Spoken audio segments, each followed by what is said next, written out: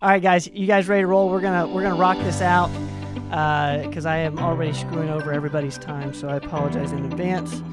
And here we go. All right. Okay. Welcome back, everybody, to the Mid-Level Show. This is my favorite show on performance medicine audio. For those who are first-time listeners, this is where we get the mid-levels of performance medicine together and we discuss last week's Doctor's Note and Dictations podcast. If you have not listened to the Dictations podcast from Dr. Rogers, you should. Those are his latest thoughts on health and wellness topics. And this past week's topic was a really interesting one, and one that was kind of a piggyback off of last week's topic, which was back pain. Guys, this week we're talking about chronic pain, and the way Dr. Rogers describes chronic pain is pain that lasts weeks, months, or years. And, you know, one of the things he says is that over the course of our lives, 20% of Americans will experience some sort of chronic pain. And I just want to, I'll start off with Fran here. You know, Fran, I know I'm starting with you. What's your thoughts on this past week's Doctor's Note, and have you had any experience with chronic pain? Thankfully, no. That's awesome.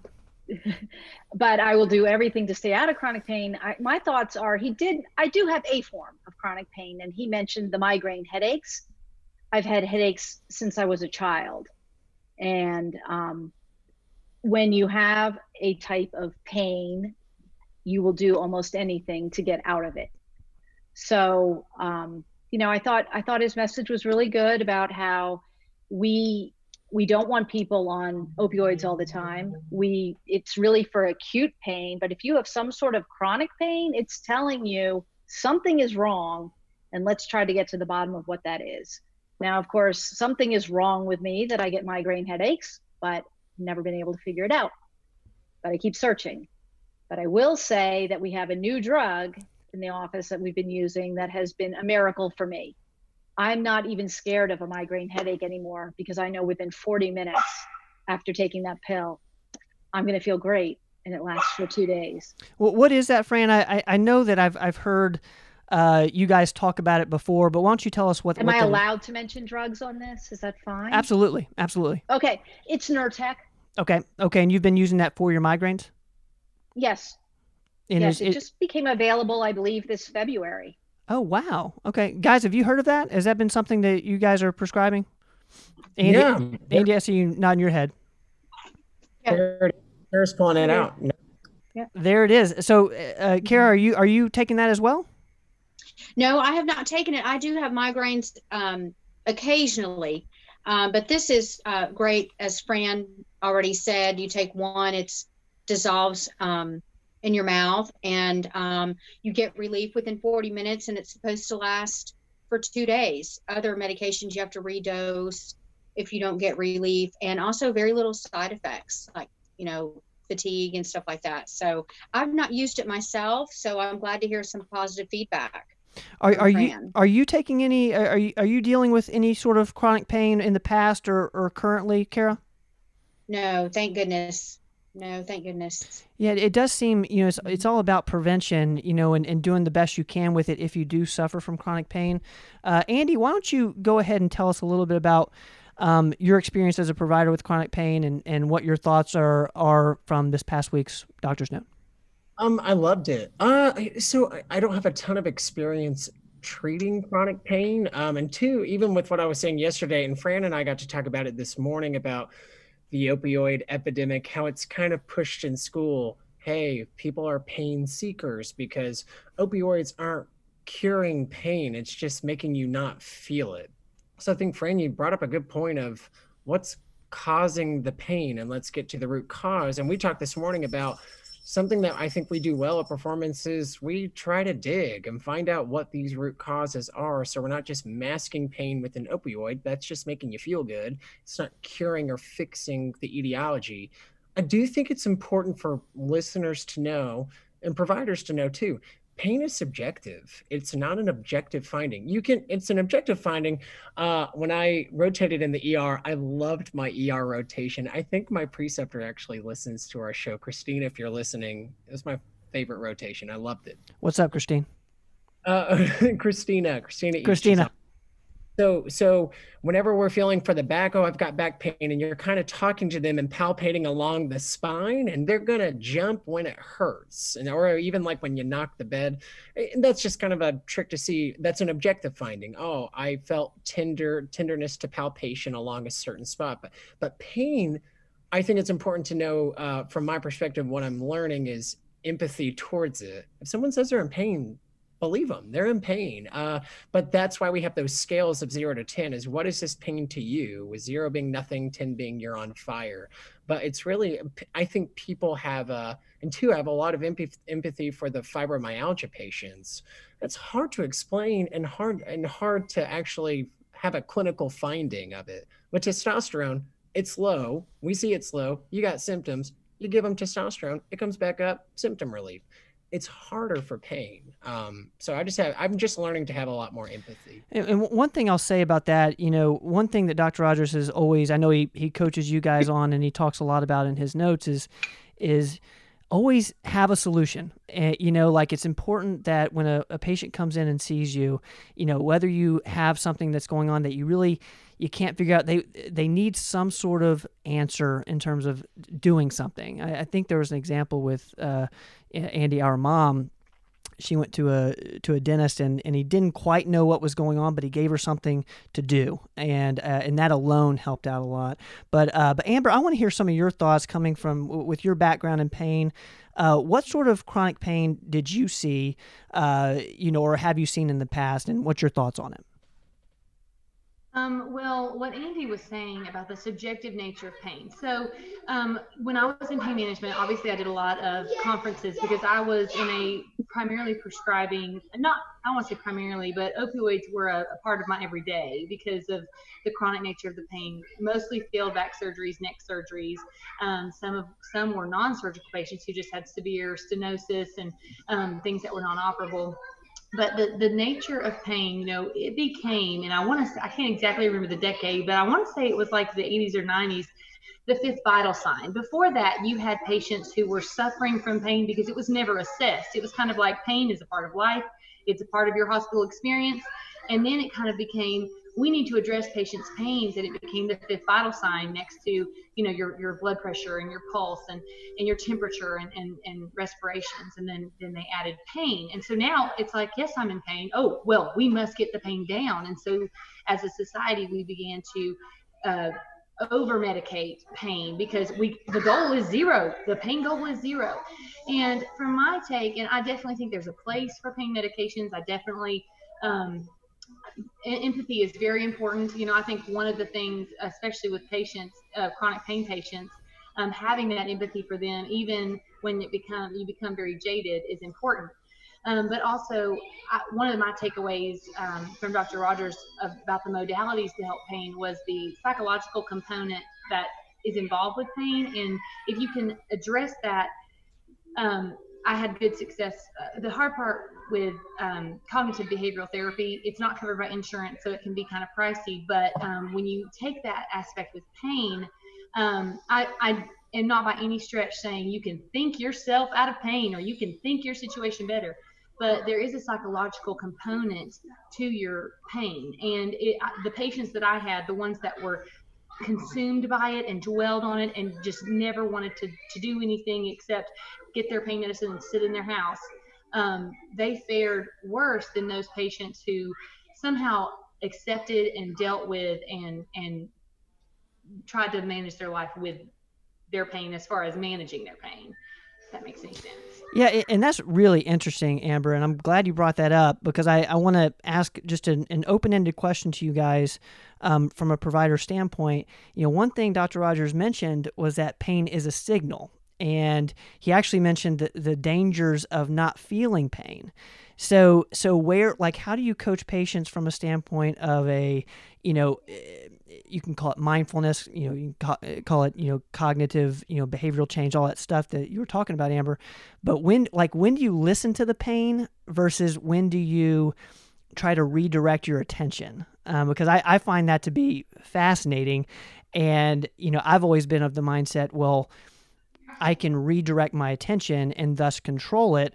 But then with the way Dr. Rogers was speaking about pain as a signal, I think you almost have to have a balance. Does any one of you guys have a follow-up to that or thoughts on that? Because I find that topic super fascinating. It depends on the nature of pain, because when it's acute abdominal pain, and I went through this last year, and I just kept saying I had a virus, and I kept laying on the couch, and after about 8 hours, my husband's like, I've never seen you like this. I think we should do something. I'm like, no, I'm good. I go overnight.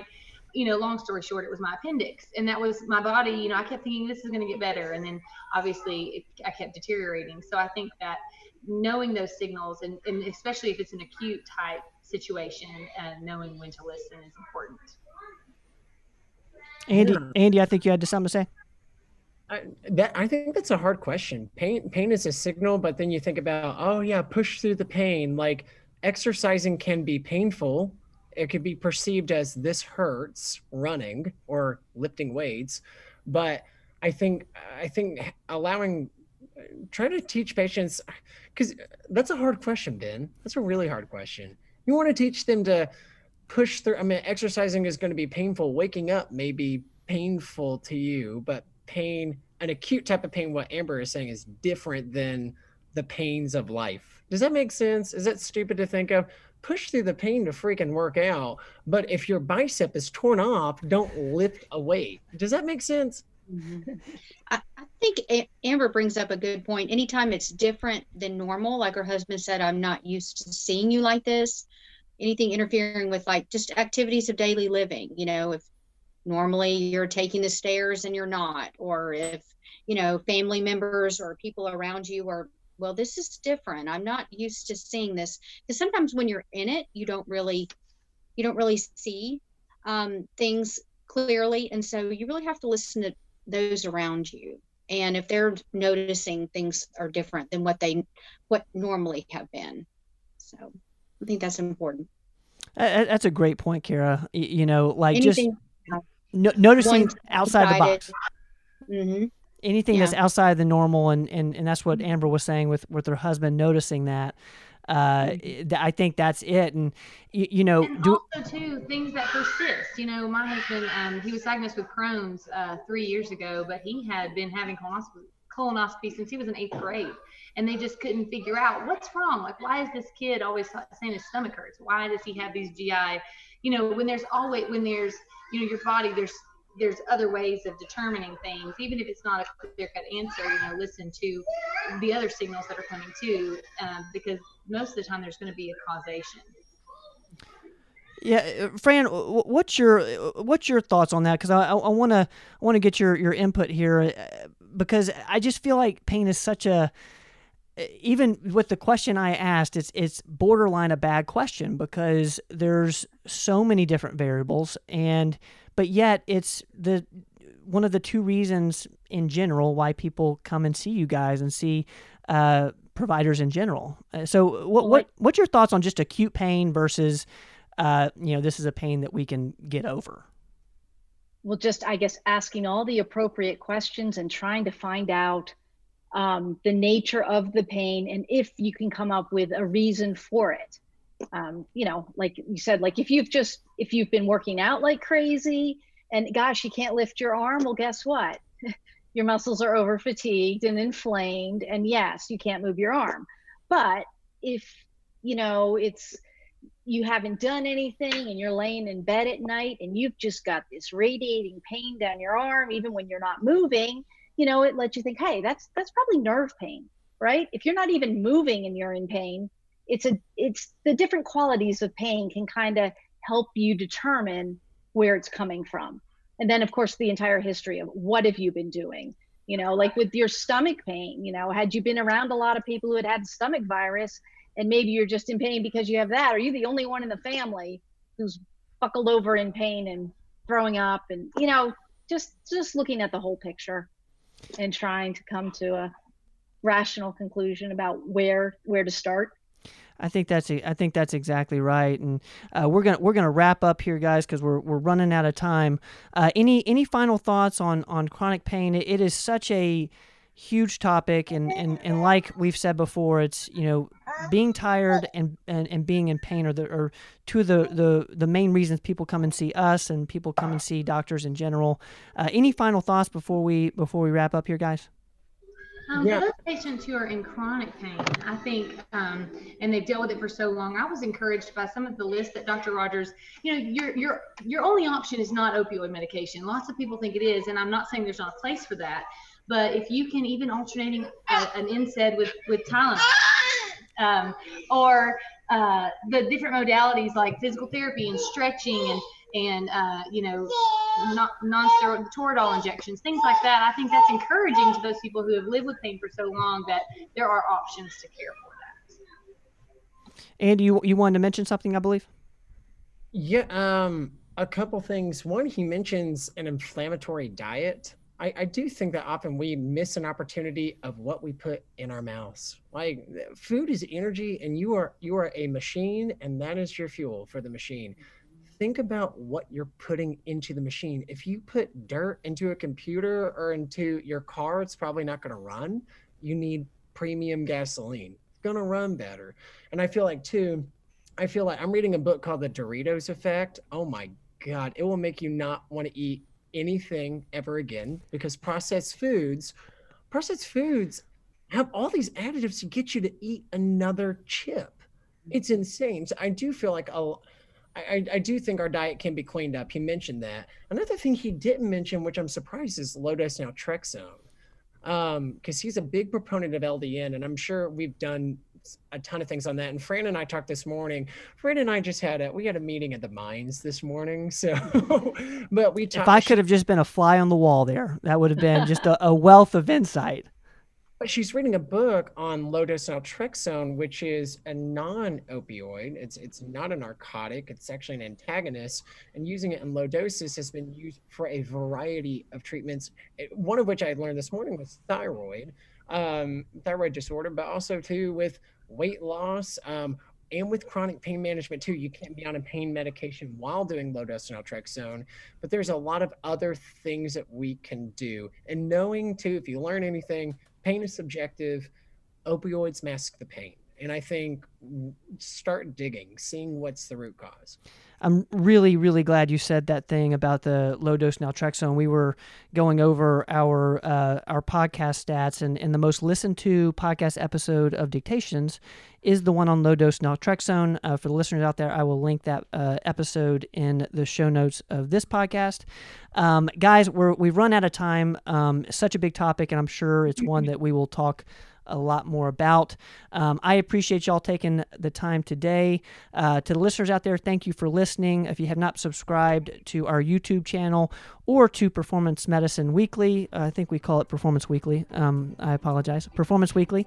Go to our website, performancemedicine.net, or Performance Medicine Audio on all the social channels. Guys, that's it. I love you all. Thank you. Bye. Thank you.